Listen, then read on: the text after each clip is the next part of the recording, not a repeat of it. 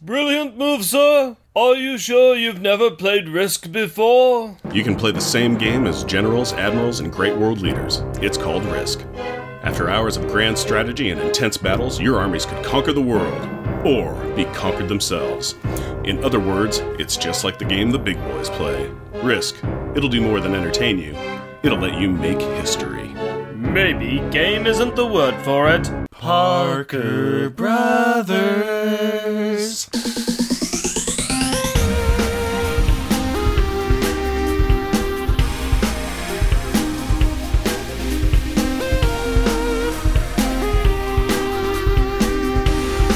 Welcome, dear listener, to our podcast. Jeff and Rick present Unpacking the Power of Power Pack, where we journey through each issue of the most underrated Marvel series of the 80s while drinking beer. Analyzing awesome and amazing adolescent adventures, and absorbing alcohol. I am Jeff. And I am Rick. Random banter! Loudness, no. So this last weekend, I just got back from Cincinnati. Ooh, yes. What were you doing there? I was at the Geo Woodstock Giga event in Cincinnati, Ohio. Okay, explain to me what a Giga is. A Giga event means that there is going to be at least over 5,000 people there. That's a good amount of folk. Yeah, they estimated that there was 7,800 cars, so let's go ahead and average about 2 to 3 people per car, and you have a lot of geocachers. Yeah, that's a math problem. Yes, it was very much a math problem. What does X equal? Lots of cachers. X equals somebody going around with a GPS looking for hidden boxes in the woods. No, I had a fantastic time there. Want to know what I did? You were probably here taking care of the... Oh, no, I know what you did. Mm-hmm. You might take a guess. The word rhymes with lick and starts with the word S. Yes, I was slick the entire weekend. No, wait, I had the flu. Or a bad cold. It started like a week and a half ago or something where I'm like, oh, wow, I guess I have allergies now. That sucks. Then the next day I'm like, oh, no, I'm deathly ill. Nice. Wonderful. Nice. So, yeah, I spent a lot of time kind of going, I'm parenting because I'm going to lay on the floor and occasionally crack open an eye and go, is the baby into anything? No? Okay. Well, she just probably drooled in your mouth and it's all fine. If that's the worst thing that happens to me, then I've got a pretty charmed life, okay? Well, good news is now that we have that extra week off, you being sick, me being in Cincinnati, Ohio, we're back to doing our podcast. Yes, we are. And we're back to recording with you, our faithful listener. But in case you have forgotten, or like I have, what happened last issue, it's okay, dear listener, it's okay. Because Papa Jeff is here to give us a 2-sentence replay about what happened last issue. Here's my 2-sentence replay. Not much. Back to you, Rick. I know this was a pretty lacking issue, but could you try? But I don't want to. Please, Jeff, for our listeners. Not for them, Rick, but for you. I'm doing this for you. Fresh from their move to Manhattan, the boys track down Spider-Man talking to Cloak and Dagger, after which they give him some directions before buying some milk and going home. Meanwhile, the girls see a man being kidnapped by a monster, so they rescue the monster and name him Baby, forgetting about the man being held by criminals almost entirely before heading home with their 3-ton bouncing bulletproof fire-breathing baby boy that they then lock into their basement. Now that the I'm serious, this really did happen 2-sentence replay is over, why don't you give me a beer and tell us what our Power Pack pick is? Well, after that recap, I think you need something a little more stiff. So how about an 8% ABV American Double IPA? More IPAs, everybody's favorite. It's a double. Doubles are usually better. Mm-hmm. And besides, this one's got the name of... What does it have? What does it got? Dynamic Duo IPA. No, IIPA. IIPA. Dynamic Duo from Ex-Nova Brewing Company. Double Indian Pale Ale made with Mosaic and Raku hops. There is just way too much singing on the show. I don't think there's enough. So what we got here is a yellow and orange label that focuses on a circle with a pair of superheroes. This is awesome looking. One is a white guy with a mask, kind of a Robin eye mask on his face, and then there's a black lady, pretty good afro and some big hoop earrings, and that is the Dynamic Duo. Yeah, so it's like it's very Pulp 50s. It's like the Phantom is hooked up with a domino mask wearing Misty Knight. That's really cool looking. And also, story time! At Ex Novo, we believe in making things right. We strive to make the best possible beer for you and your friends. We also work hard to help others make things right, both in our city and around the globe. Our mission is to donate 100% of net profits to charitable purposes. Drink beer, do good. That's cool. Very nice. Good on them. Now, can you guess why I chose this? Because Batman and Robin are in this one. Beep! You are incorrect, sir. You want to try again? Is it because Cloak and Dagger are in it? Or is it because the boys do something as a duo and the girls do something as a duo? No, I was going for this because this is going to be a little bit more of a Cloak and Dagger heavy episode. Okay. And I saw this and I thought of them. Not so much the story, but who is in the story. And because Cloak and Dagger are in the story, I decided to go with this for them. Okay. So in their honor, they are our dynamic duo. That's not bad. That's not bad. It's citrusy. Yeah, I'm actually getting more of the citrus hit than the hops hit, so I'm very happy about that. It tail ends the hops. But not bad. Not bad. Like I said, doubles and triples, I like more than single IPAs. The more that you stuff in there, the better it gets. It's like Voltron. The more of them there are, the better it is. Yeah, something like that. So yeah, that's what I got for our beer. Now that we got the beer out of the way, why don't we go ahead and get our opening credits out of the way as well? Power Pack, issue number 7, February 1985. Man and Dragon Man. Credits. Written by Louise Simonson. Penciled by June Brigman. Inked by Bob Wycheck. Lettered by Joe Rosen. Colored by Glennis Ween. Edited by Carl Potts. Editor-in-Chief Jim Shooter. Based on some listener feedback, we should do some brief explanation about characters to new listeners who are starting with this episode before going back to the beginning. And so, the Dramatis Personae. Alex Power, aka G, oldest Power sibling at 12, has the ability to increase or decrease the gravity of objects he touches. Julie Power, aka Lightspeed, second oldest Power sibling at 10, has the ability to fly very fast, leaving a rainbow trail behind her. Jack Power, aka Mass Master, second youngest Power sibling at 8, has the ability to control his molecular density. Katie Power, aka The Energizer, youngest Power sibling at 5, has the ability to disintegrate matter, turning it into energy, which she can expel into power balls. Guest starring Maggie Power, the Power Children's mother and a painter-artist. Dr. Jim Power, the Power Children's father. He is currently a professor at Columbia University. Neither parent knows their children have powers. D'Angelo, a bad dude who sells drugs. Professor Gilbert, a smart dude who builds gigantic synthetic monsters for funsies. Dragon Man, a giant living synthetic dragon made with a mix of robotics and alchemy because comics! The first page shows us a boy in his underwear. Not going to lie, as an adult, I'm kind of creeped out by this. Actually, I think that this is the most common mode of dress for young boys. I've known any number of mothers that have complained about their kids just not wanting to wear clothes. Still creeps me out, though. Oh yeah, I totally understand why. Jack is in his underwear while Alex is lifting a chest of drawers with his powers to get his tie. The boys are getting ready for their first day of school, but they would rather be out superheroing. Hopefully with pants. Not to worry, though. Jack tosses his clothes into the air and ghosts into them. Point of order, counselor. He was wearing his underwear, then clouded up into his pants and shirt. He would have fallen out of his underwear. The dude is going commando. Moving on, Alex discovers propulsion as he grabs a spray can of foot powder and presses the nozzle while floating in the air. Again, point of order! Let's back up a second. Jack and Alex are both using the same mirror to get ready. Jack is standing in front of it. Alex has de-graved himself and is standing on the ceiling, in his shoes, fixing his tie. First problem, he is upside down tying a tie that is not flopping in his face. Did he de-grab that tie too? Well, obviously he did. The important thing that you missed, though, is that while he was up there, he took his morning G-stitutional. What? It's first thing in the morning, and he's full of G, so he had to get rid of it. I still don't... He took a big G dump. Ah, what you're trying to say is that he dropped a G-bomb. Yep, right in the middle of his bedroom. Alex was going to spray his brother with some foot powder because Jack had said, "Ha! That's 'cause you're a windbag." And while spraying Jack, Alex gets propelled across the room and into a wall. Yay! Sorry. just eat it, Alex. This sets Alex's brain a-thinking, and he comments that maybe they don't need the girls to fly after all. To which Jack responds with, "Now you're talking. Let them find their own adventure." I seem to remember that somebody was complaining that they didn't get enough Jack time last issue.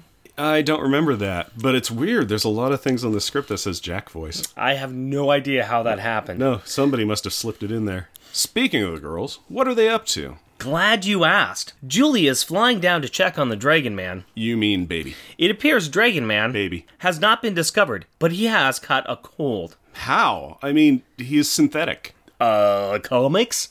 Well, he sneezes. Achoo!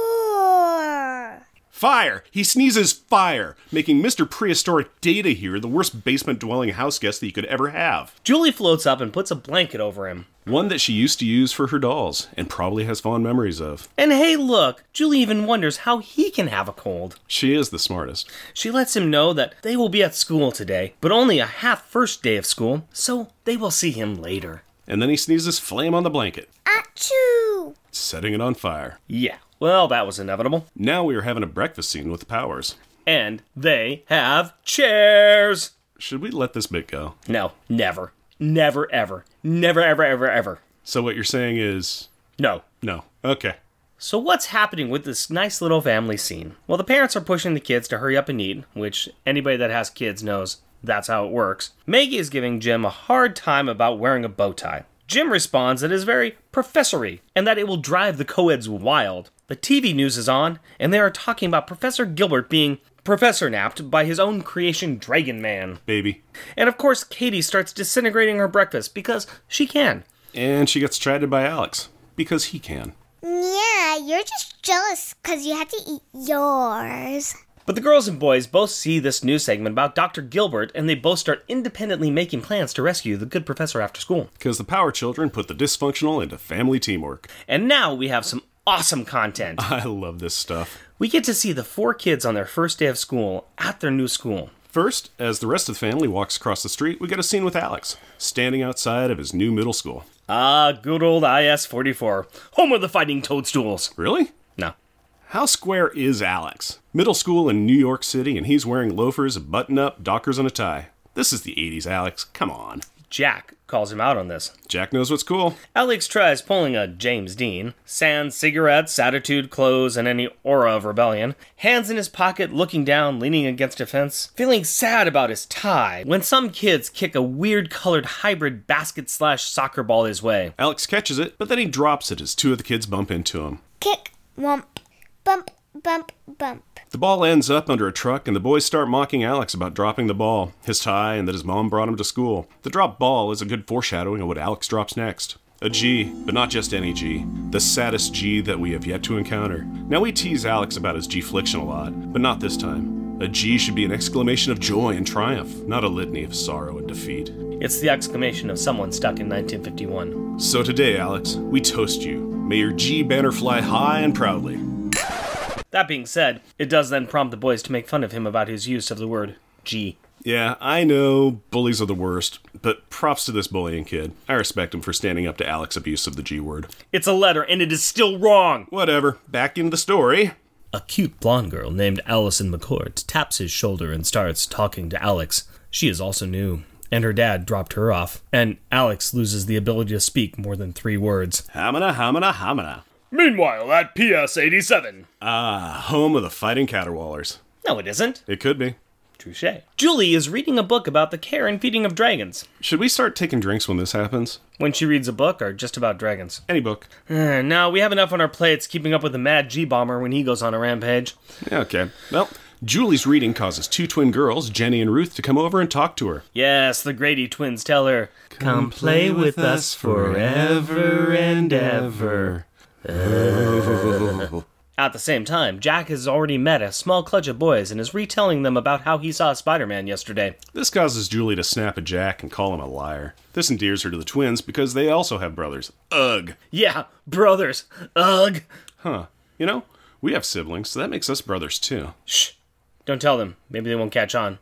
And meanwhile, Maggie is walking Katie into kindergarten. This is utterly sweet. Maggie is soft-selling Katie on the kindergarten thing, stopping to tie her shoe for her, reminding her that the older kids will get her after school, and that there is food at home in the non-inventoried fridge. They enter the classroom, and it is pandemonium, and Katie gives her mom a hug and says, Mommy? But then, we have a resolved Katie who thinks, No, I'm a big girl now, and I've met aliens and fought snarks.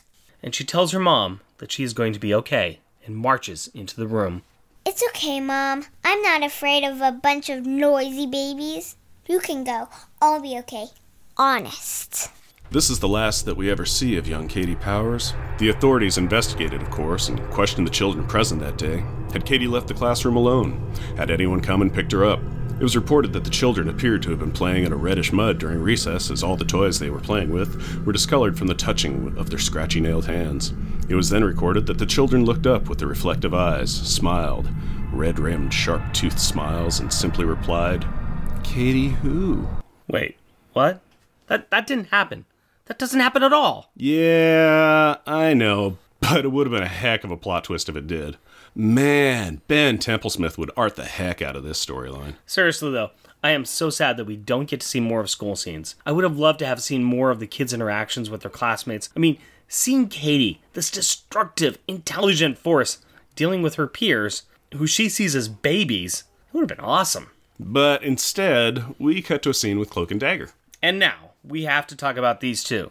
Debuting in 1982 as guest characters in Peter Parker, The Spectacular Spider-Man, Tyrone Johnson and Tandy Bowen were two runaway teenagers who fell in with some bad hombres and were forced to try an experimental synthetic heroin. While their batches had failed and killed their test subjects, this batch interacted with the teens in mysterious ways. Tandy, aka Dagger, discovered she could create these blades or daggers of light that she can throw. Tyrone, aka Cloak's body became a sort of doorway to a dark dimension. This allows him to teleport to other locations, but if anyone else enters this dimension, they are struck with numbing cold and experience terrible visions. Because of what happened to them, they have started a crusade against drug dealers and drug creators. They're like a hyperform of Nancy Reagan's Just Say No campaign. They're always depicted as sad and angry. They are pretty vicious to their prey, and it's not uncommon for a common drug dealer or users to be engulfed inside Cloak, only to be released as a sweaty, emaciated, screaming mess in a couple of panels. So what we are saying is that we have a couple of angry, violent, vigilante teenagers who go after drug dealers in a book about young children. Yep. To quote Marty McFly,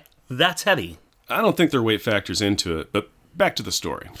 And that is what we see here. The cutlery and cowled couple crash down on a couple of criminally complacent crooks, causing chaos for the Controlled Chemistry Controllers Convention and capturing the Captain Candyman. You know what I noticed? What? I think that the two kids that were there really looked like two of the kids that bullied Alex earlier.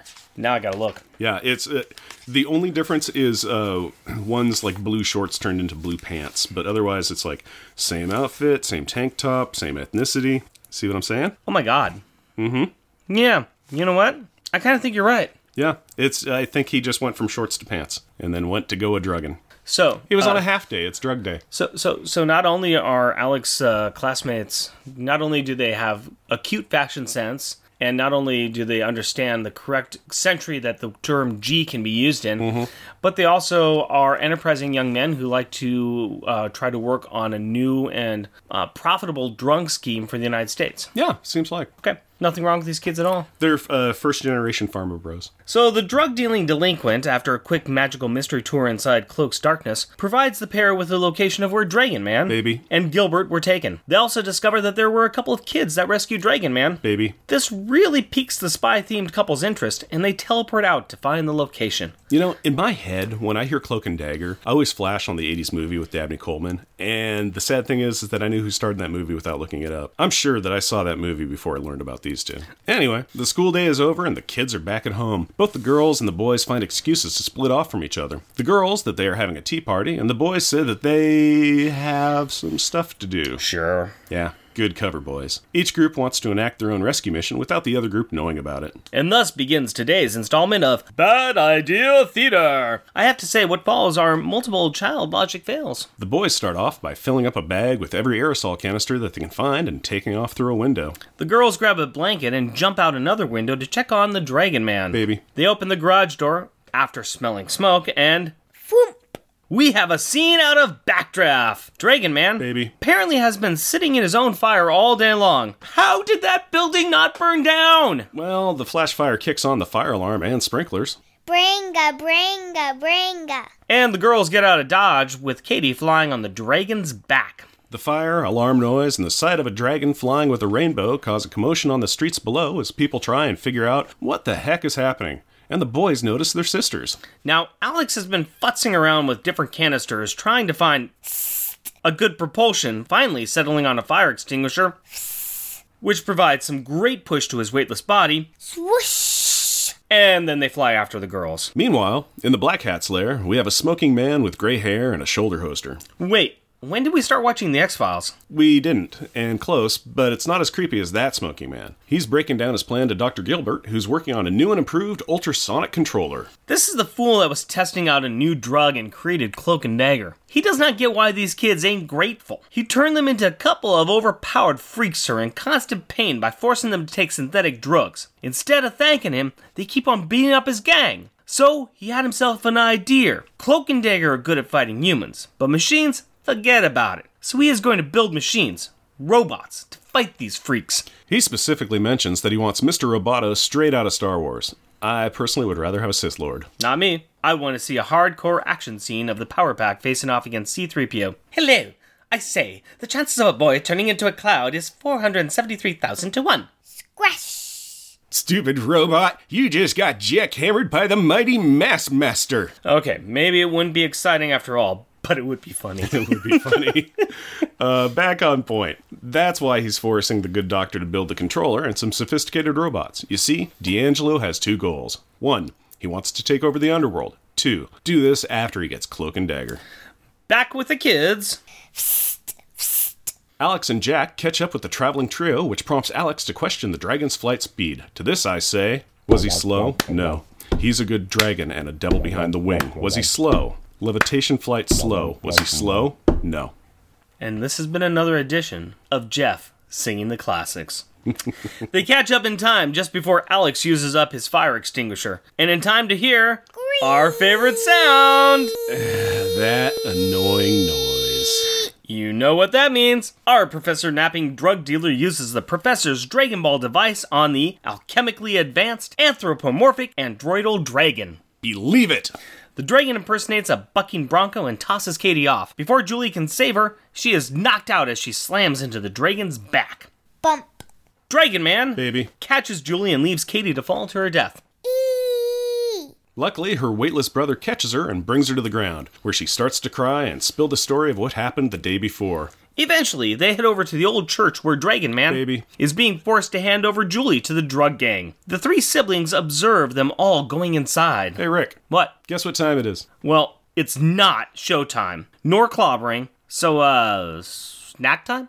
Nope. It's story time. Because now the imprisoned professor decides to do an exposition dump on Julie in the form of a fairy tale. And I'm not kidding. In the middle of this page, we have a once upon a time, followed by some art changes showing a very fanciful retelling of how the professor made, magicked, the dragon into existence, but bemoaning the fact that it didn't have life and was but a toy. We then see Diablo, the supervillain that gave the magic potion to Professor Gilbert, Gilbert the sorcerer, that made his robot into a real dragon. There was a terrible unknown price for this life, though. It turned the dragon into a destructive force under the control of Diablo. If it hadn't been for the Fantastic Four, who knows what lives might have been lost. In the end, Julie is consoling the professor. He is whining because he lost the magic and is now creating monsters. Dude, here's a hint. Stop using science to create monsters. He can't help it. He is like the Umbrella Corporation of Marvel. It's the only thing that he is good at. This is why we can't have nice things. Back outside, the kids are trying to find a way in when Cloak and Dagger show up. Dagger exits Cloak in the weirdest pose imaginable. Hands on hair, left leg straight out, right leg bent under her in midair. She was a ballerina. It's all about the entrance. And is it really that bad of a pose? I mean, it looks good. It's just ridiculous looking. I can't even, if somebody just appeared in front of you looking like that, you'd be kind of like, hey. Some introductions are done, including Alex stating his name as G. Ugh. To you, Alex. Dagger is hesitant to involve the children in the fight, but Cloak points out that they themselves are not much older, and that a man, or child, must do what he must do. Deep, Cloak. Real deep. Well, he does have a dark cloak and a mysterious air about him. Before they can break in, To Electric Boogaloo. a mob of monsters bust out. Monster roll call! Troglodyte, Cockatrice, Basilisk, Griffin, Cambot, Gypsy, Tom Servo, Crow. Okay, we lied about some of these. Well, fine. 4 of these. We'll leave it up to you to figure out which ones. Truth be told, we find out these names next issue, but this will help us talk about them now.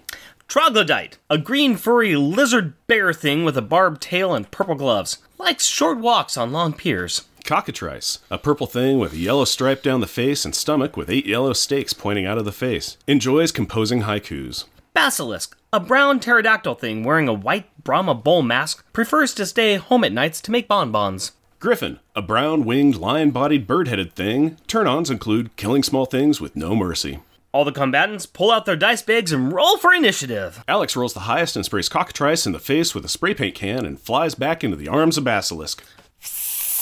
Cockatrice is pulled into Cloak's darkness, but nothing happens, cluming Cloak in on a confounding conundrum. Dagger tosses daggers at Basilisk, Troglodyte, and Cockatrice to no avail. Griffin grabs Katie, surprise, surprise, who predictably, surprise, surprise, tosses off a Powerball, surprise, surprise, into the side of Griffin's head. Krakow. This freaks out the youngest Power, and she covers her eyes, which prevents her from seeing the circuitry now showing in the robot's head. Jack solidifies to free and comfort his younger sister and gets sucker punched by Cockatrice. Swap. D'Angelo walks out the front door and orders everyone to freeze. He is holding the control box and demands that everyone do his bidding, or the helpless Julie and the rest of the children will be ripped to shreds by Dragon Man. Baby. Alright, that's it. That's it. I've tried to ignore this the entire episode, but you win. They named him Baby. Baby, baby, baby, baby, baby, baby. There, are you happy? No, why would I be happy about that? It's a terrible name. What I am happy about is that I was able to call Dragon Man Baby the same number of times that the Power Kids did, which is 10 times. What, seriously, 10 times? Yep, and that's enough to cover the first 50 seconds of a certain Carla Thomas song. To be continued. Cliffhanger! Next issue, Monsters. Let's talk about some themes. All right. First day of school. Yep. Yeah. I always really love slice of life stuff. I do too. In superhero comics. It was we were playing I think it was Mutants and Mastermind game once where we were high school and half the time we were doing superhero stuff and half the time we were doing high school stuff, and it was almost a pain to go into the superhero stuff because the high school stuff was just so much fun to do. Yeah. Yeah. Yeah, I am right there with you. I think that's what makes the superhero hijinks so much fun. Yeah. Yeah, the space stuff, the epic stuff, the big fights, those are kind of cool. And the reason I always liked Marvel is because it had deeper characters. They were more fleshed out. They were more human like us. Why was he always such a popular person? Mm-hmm. It wasn't because he had cool powers. He had cool powers. But it's because he was a struggling guy who could barely make rent. Yeah, DC was always about, like, Titano, the planet god, has come to Earth and wants all of its molten core, so Superman will punch him into somewhere else. Where Marvel stuff was always like, I can't make rent, I need to get that bus, I have no shoes. And we have a couple of pages that are just perfect. We've got, Jack's making new friends at school, Alex getting picked on by boys, Alex meets the cute girl. I also like the fact that when Alex is getting picked on, he's really depressed about that, but mentally he's like, I could pick up that car, the truck that the ball's underneath, I could pick it up with my powers and get the ball. I could show them, but I'm not going to. No. My complaints about Alex aside, he does the right thing there. He does not fit into his anger. Yeah. Yeah, no, he had great control. He was like, this sucks. I could show off, but I can't because I'm a hero. Yeah. So, I mean, bravo for him. But my favorite was just how human Katie was. Oh, I mean, big time. Here's Katie, she has fought monsters. She has been to space. Mm-hmm. She has the power to disintegrate and destroy things. And she's freaked out by a room full of babies. Yeah, noisy kids. Kids her, exact age that are just pulling each other's hair and hiding under tables and throwing paper airplanes and just screaming. Just the anarchy that's happening. And she's like, because again, we've kind of, this is headcanon for us, but, we've kind of established in our headcanon that Katie's friends and peer group is her family. And so they're not like that. And I really think about it, too, now. I think she would be stronger. I mean, I think anybody would be stronger if they were in a situation like that with their family. Yeah. And I do think that Katie and the rest of the kids are all stronger with their family. Yeah, of course. Possible exception might be Jack, because Jack's just a little bit of a freewheeler. Mm-hmm. He's a bit of a con man. He kind of handles himself just fine. Yeah. He's just fine. Yeah, no, I like the school stuff. I like all that stuff. Now, on the other side, let's talk about how much Dr. Gilbert sucks. He builds killer robots. Yes, he does. He fixes the controller. Yes, he does. Dude, you already made a giant dragon monster. What are you doing? He's being forced to make other monsters, and really well. What's crazy is that he made these creatures, these robotic monsters, in like half a day. You know what? Here's a bunch of parts. Make these big evil monsters. And that I can do these evil things. Okay, I'm going to make these big evil monsters that are programmed to only obey me, and they're going to destroy you. Yeah, there's that aspect where he could have been like, all right, I'll make these critters that are going to just do what I say and will break me out and beat up this gang. You know what also kills me is the controller, because it's not like a remote. It's just a thing that screams. Yeah. And that makes these creatures do stuff. It controls Dragon Man, but here it's like, ah! Okay, I guess I'll go take the trash out. Since the last episode, we've been complaining about this storyline, and there are some plot holes that you could drive a Dragon Man through. I was going to say a smart ship through, but that works out too. You like that? Let's say a Snark Cruiser through. Snark Cruiser through, that would work fine. Dr. Gilbert and his failures did provide us with yet another Star Wars reference, because Star Wars was really in the zeitgeist at this point in time, and it wasn't even alluded to. It was just flat out. D'Angelo going, I want robots like out of Star Wars. Just very much just kind of like, this is that scene from the movie. Well, it's obviously not a scene from the movie, but yeah, just the simple fact that he just specifically references the thing. Yeah. Julie's power. Yes. Check this out. I've never really noticed this before until now, but I think you mentioned it. When she flies, she has a rainbow. When she hovers, she has this yellow hue around her, right? Yeah, she has. I talked about it in. Yeah, I talked about that in episode 1 or 2. It seems like predominantly she'll have that like yellow glowing nimbus around her when she's in hover mode. Sure. I think sometimes she doesn't. Yeah, this one here on page 3, she does. Yes. She's got this little hue around her. And I think last issue, when in issue 5, she was kind of floating underneath the cliff and holding on to the family. And she's just kind of hanging there. So she can hover. Yes. I think we've seen it canonically, she can hover. Oh, yeah, several times. And sometimes her power does, or her light nimbus does different things. And I think we got a question from TJ about this, too. That just popped out where he was asking if, can Julie hover? Yes. Yeah, she can. She can. She hovers many times here, and we see her doing it. And yeah, they do have a certain artistic style that shows when she is hovering. So, good to know. But, speaking of Julie, I think Julie's been using her library card, because we got some literature in this book. Now, Julie has picked up a book on dragons to find out what they eat. A, this is awesome. And B, apparently this is a thing that you can get on Earth 616. Or do we guess this is just a fantasy book and she's just going with it? No, because there's actual dragons in this. She might have picked up the book like Feeding and Care of Your Fing Fang Foom or Lockheed's Guide to Lunch. There's 2 dragons that I can name right now. One of them is a pet. The other one is a world devourer. Yeah. Well, there's also, it's like Danny Rand could write a book. It's like Care and Feeding of Your, I can't remember the dragon's name, the Undying after you punch it in the heart. And take its heart. Yeah.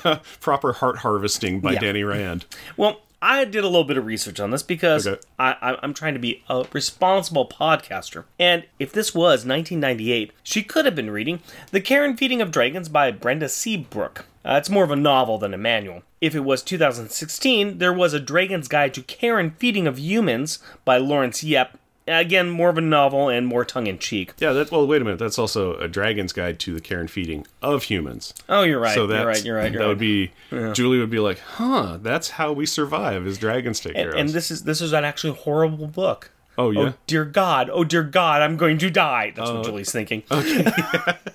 Well, okay, fine. So, 2006, How to Raise and Keep a Dragon by Joe Nigg. This does get some great carry information. So, And from my own personal library, I would have actually used The Dragon Lover's Guide to Pern by Jody Lynn Nye and Anne McCaffrey. It has some pretty specific chapters on care and feeding, but it deals with dragons that are on a different world, aka Pern. Also was published in 1989, so... I love that series. I read that series a lot. Well, hang on to your little hat there, buddy. To whatever I hold on to. Hang on to your missing hair, my friend. Oh, that's cold. That's not. Because I am going to be talking about Anne McCaffrey and The Dragon Rose of Pern in a couple more issues. Oh wow, man, that is a spoiler. Yeah, and what's funny, and you heard it here first. And what's funny is that as I was working on that script and typing up my notes, I was not looking at anything else except for just going with my own memory. Oh, and that was pretty sad. Okay. I may like that series just a little bit too. I really loved it. I really liked the Dragon Harpers. Yeah, the Harper Hall trilogy. Yeah, I read the heck out of that. I love the concept of just little micro dragons. Wow. Yeah, I like the concept that you could get onto a dragon, you can be impressed with the dragon, you can take that dragon and you can fly up in the air, and you can blink and you can kind of teleport between all the way to Science Corner.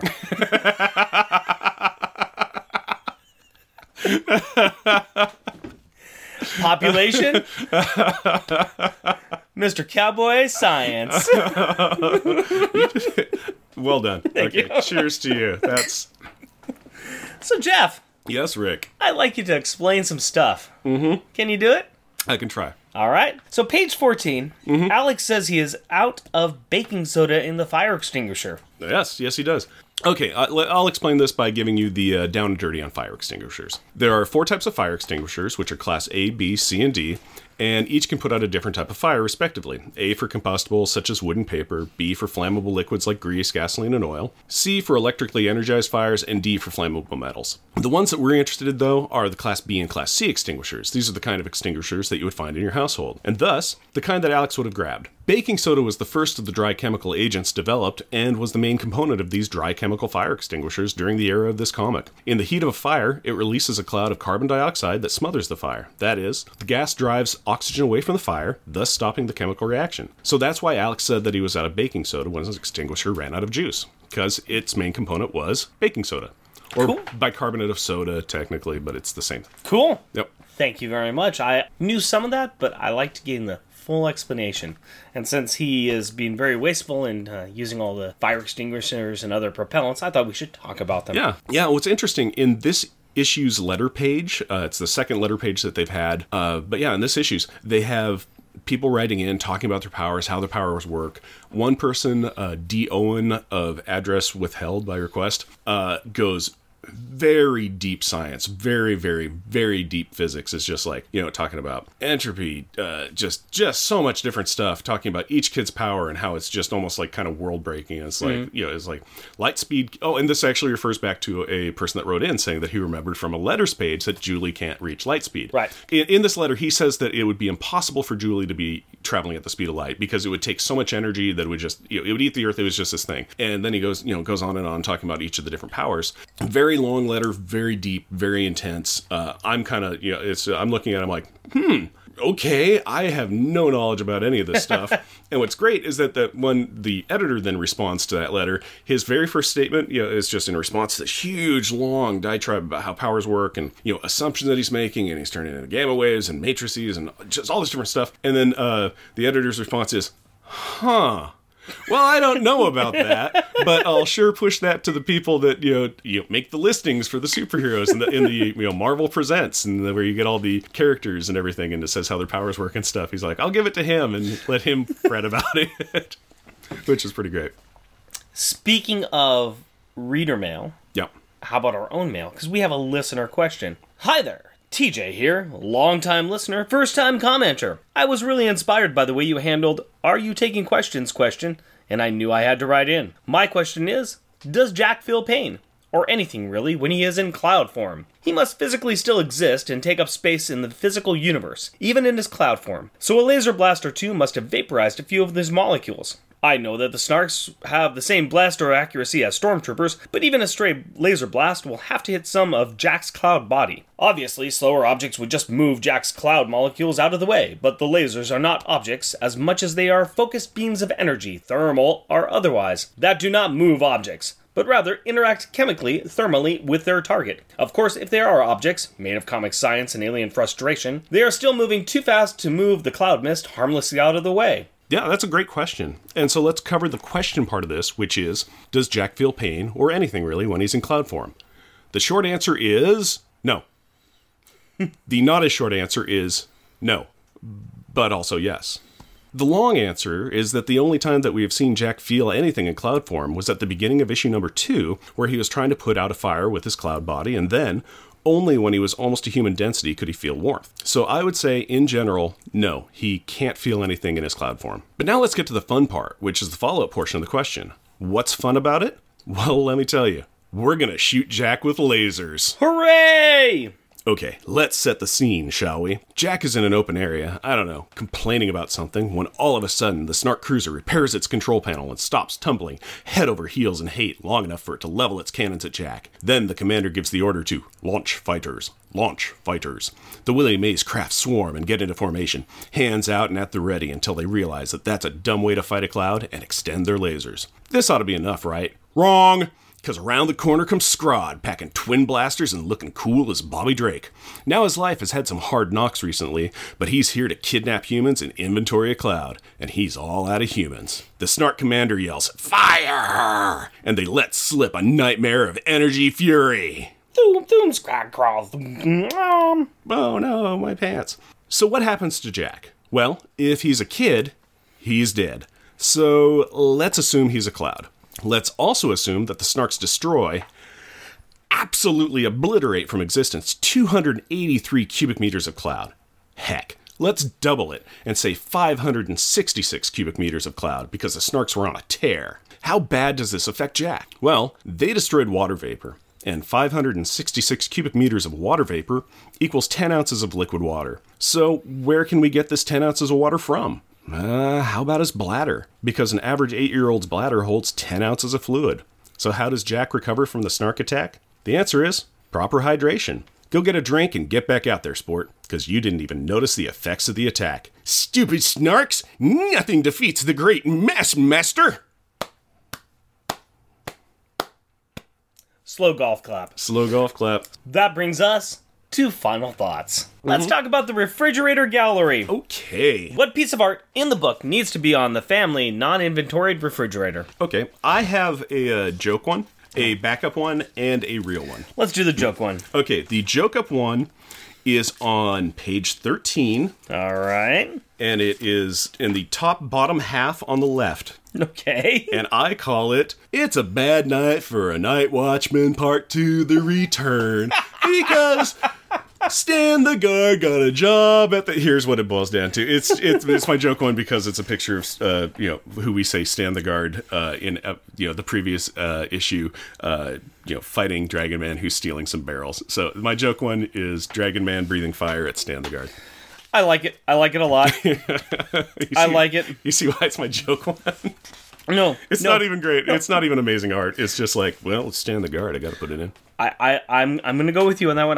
I like it. I like it a lot. I'm going to go with my backup one. It's on page 12, and I'm calling it Fly Away. And it's the one where you see Alex flying up in the air using his fire extinguisher, Jack clouding up towards Dragon Man, and Julie flying next to Dragon Man. It's just kind of a cool picture. It's kind of a shot with them all using their powers to fly up towards Dragon Man, and it just is kind of cool looking. I like it. Okay, yeah, that's a good one. Yeah. My backup one is on page 14, and I call it 3 Point Land. And it's got a silhouette of Dragon Man, Julie's rainbow, it's got Jack the Cloud, it's got Alex with a shopping bag, and he's just used up his fire extinguisher, and from like 7 stories up, he drops it into a trash can.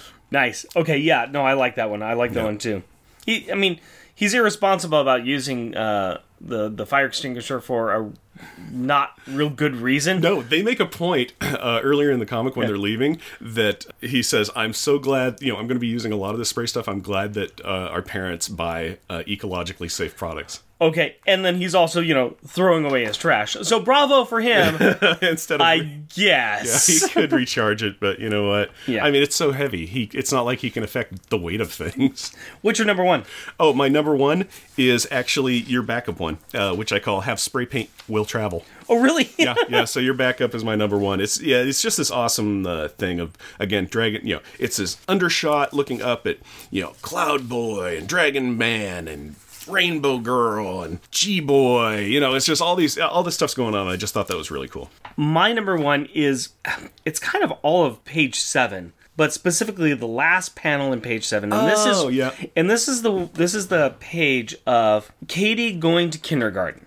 And it's just got these great 6 panels. The last 2, you see Katie looking really resolved with half of her face shaded. And the last panel is her walking into this room of pure pandemonium of these kids running around. There's a paper airplane that's being flown up in the air, almost breaking the panel. And Katie is just walking through there like a gunfighter walking down a street at noon. Yep.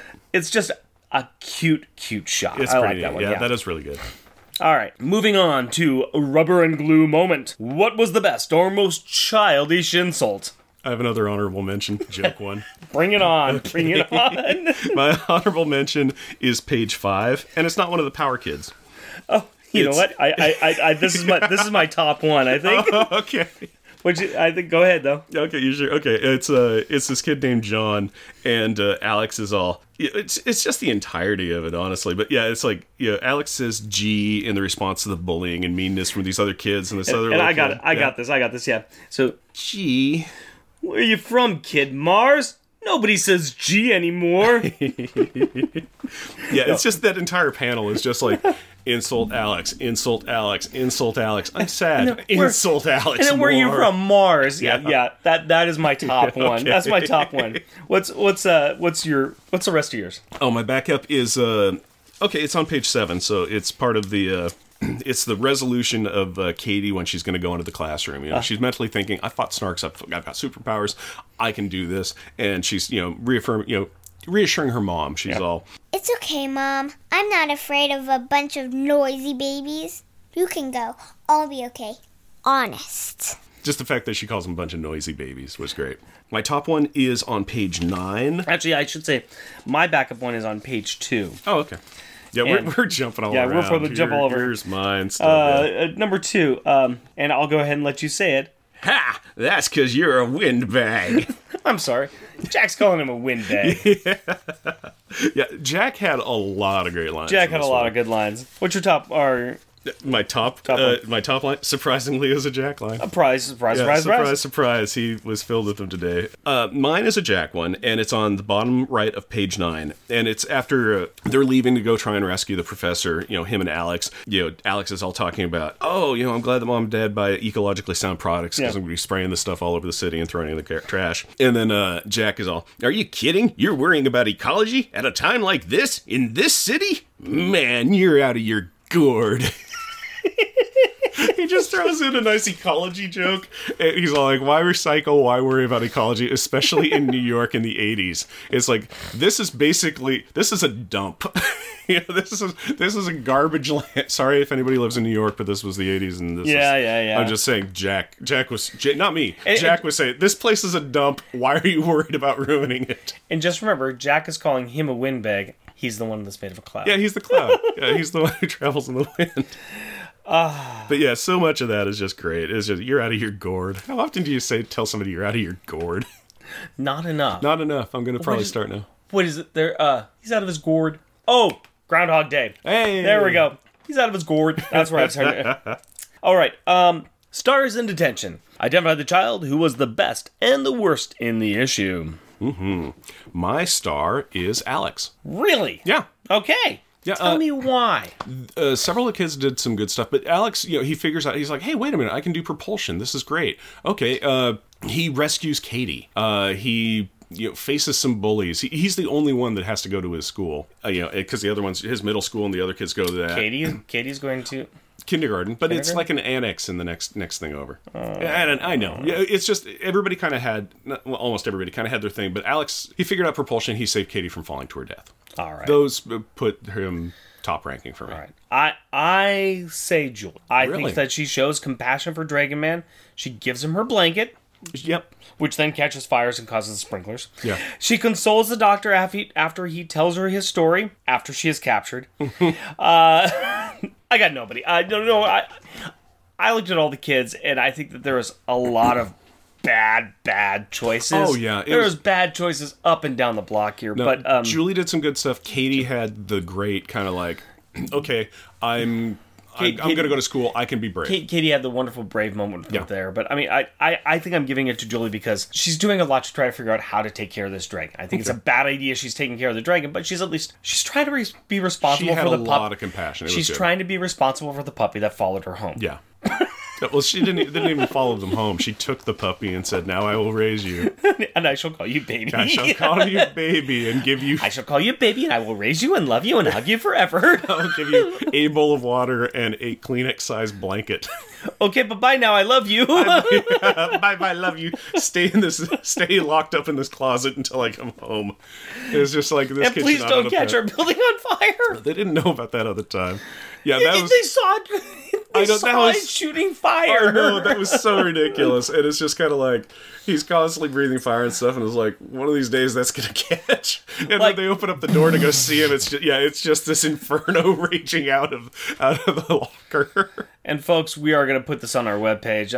We'll put a lot of these panels on there because some of these panels are just it's the only reason to make the story. Yeah, if you haven't checked out our webpage, actually do go check it out. It's pretty fun. Who's your worst? My worst is Jack. Jack, really?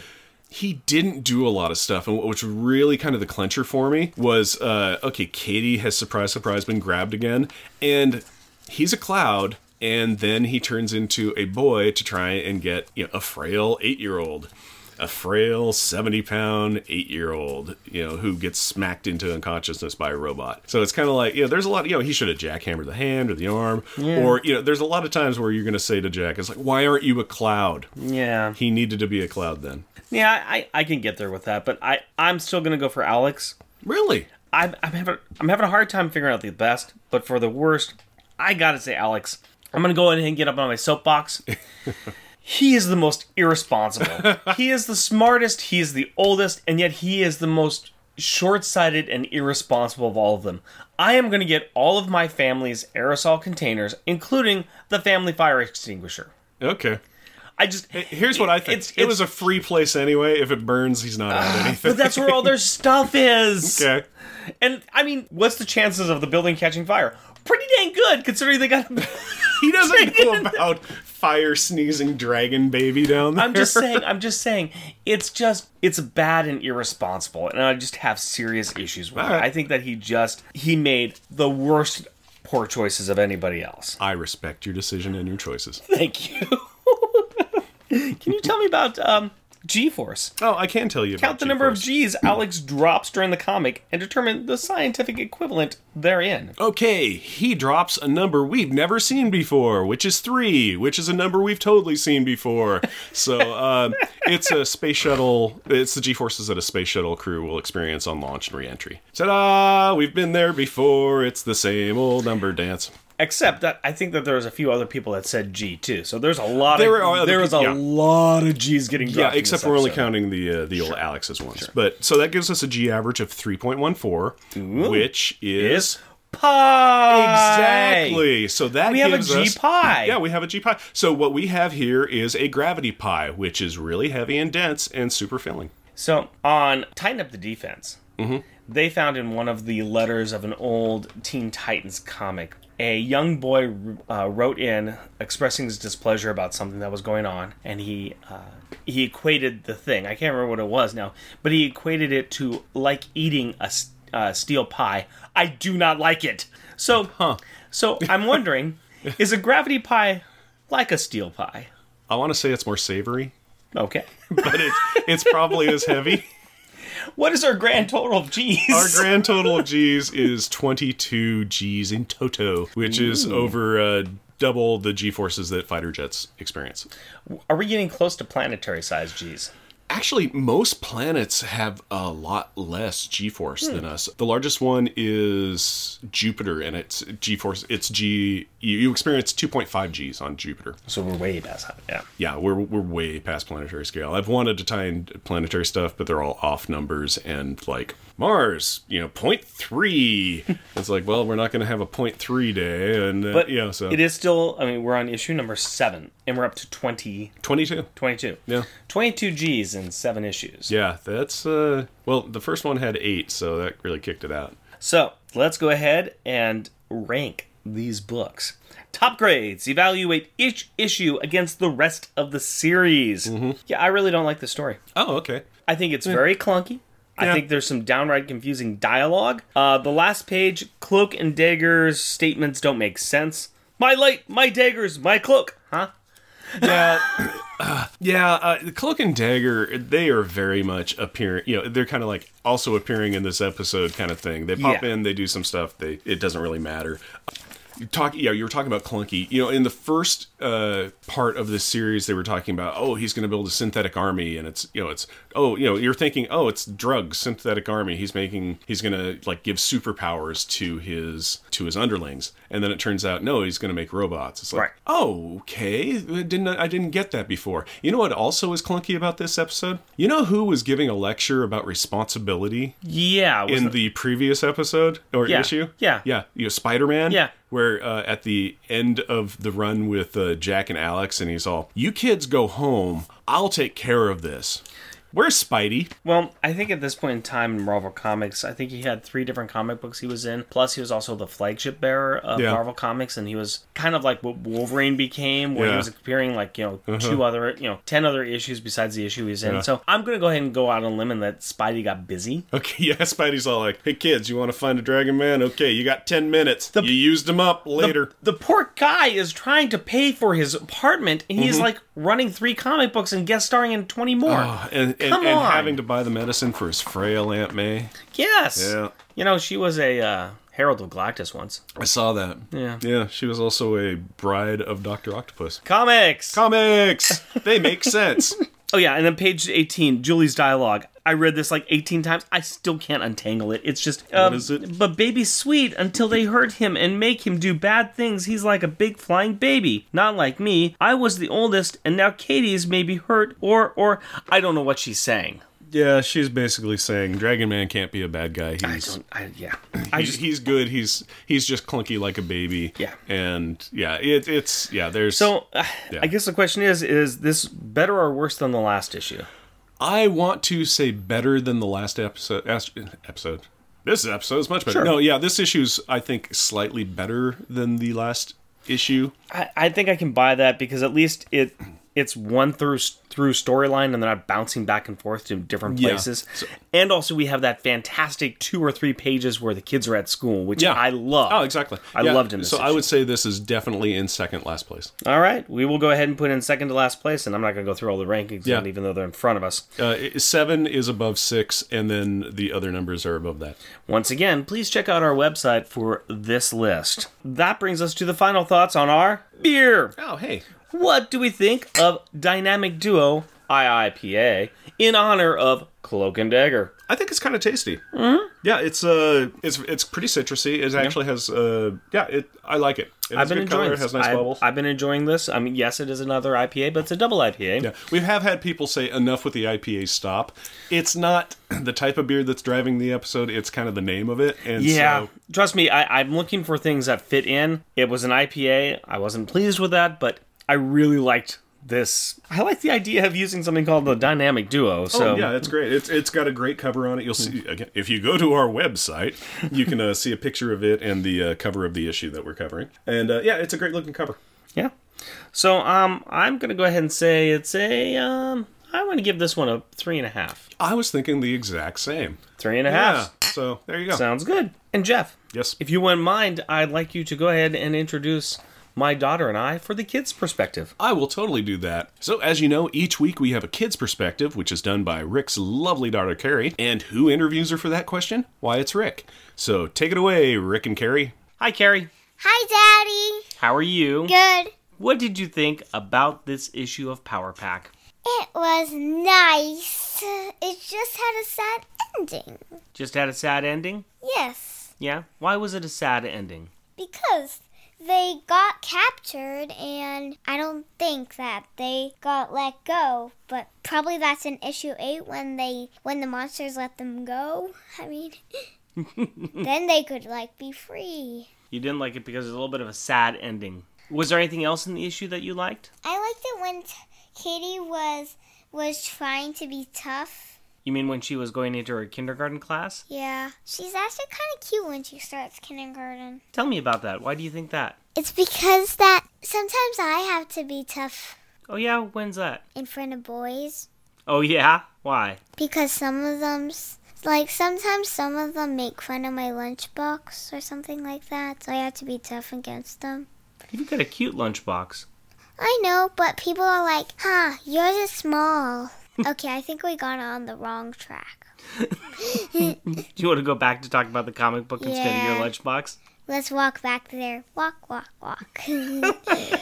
All right, we've walked back to the comic. What did you think of Cloak and Dagger? They're not nice sometimes. They're like, they wanted them to go away. They wanted the kids to go away? Yeah, when they were trying to rescue their sister. Why were they trying to make the kids go away? Because they thought that they were there for just to do something like mischievous, or like they're there for no reason, just to explore. So they're like trying to protect them, but they should have just watched first. Why do you think that? Because they were actually there to get their sister.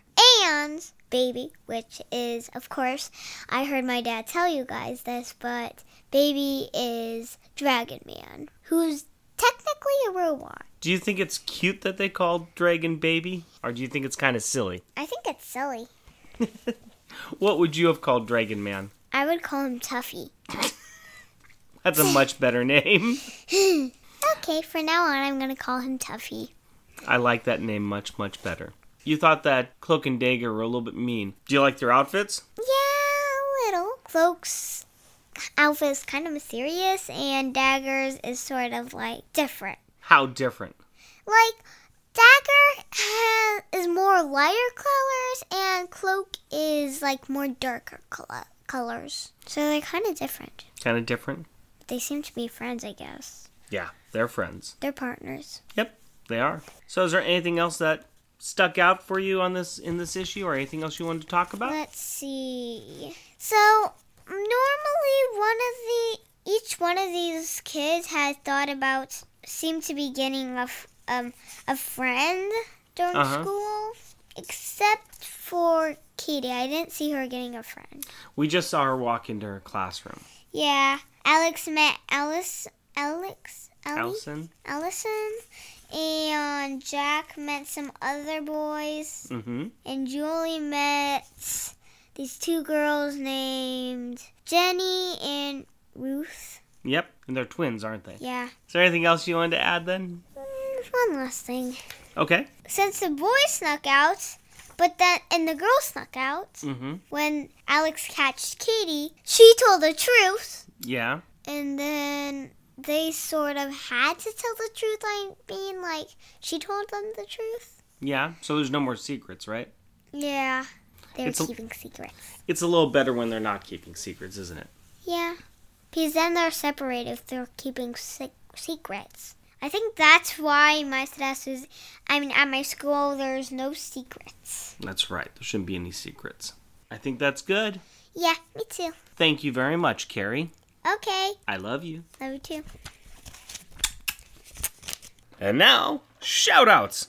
We would like to recognize those listeners who take the time to write in and leave us a review. I would like to thank a couple of our friends who listen to each episode we publish and routinely provide us with feedback. My coworker, Alex K., and our good friend and fellow geocacher, Debbie W. Thank you for your continued thoughts and support. Thank you guys so much. It really does mean a lot to us that A, people listen to us, and B, if any kind of interaction we get it's very flattering. It's amazing. It's always really neat. I know that Rick usually catches that somebody said something before me, and then he'll shoot me an email, and he's all like, "Yeah, somebody said something. It's great."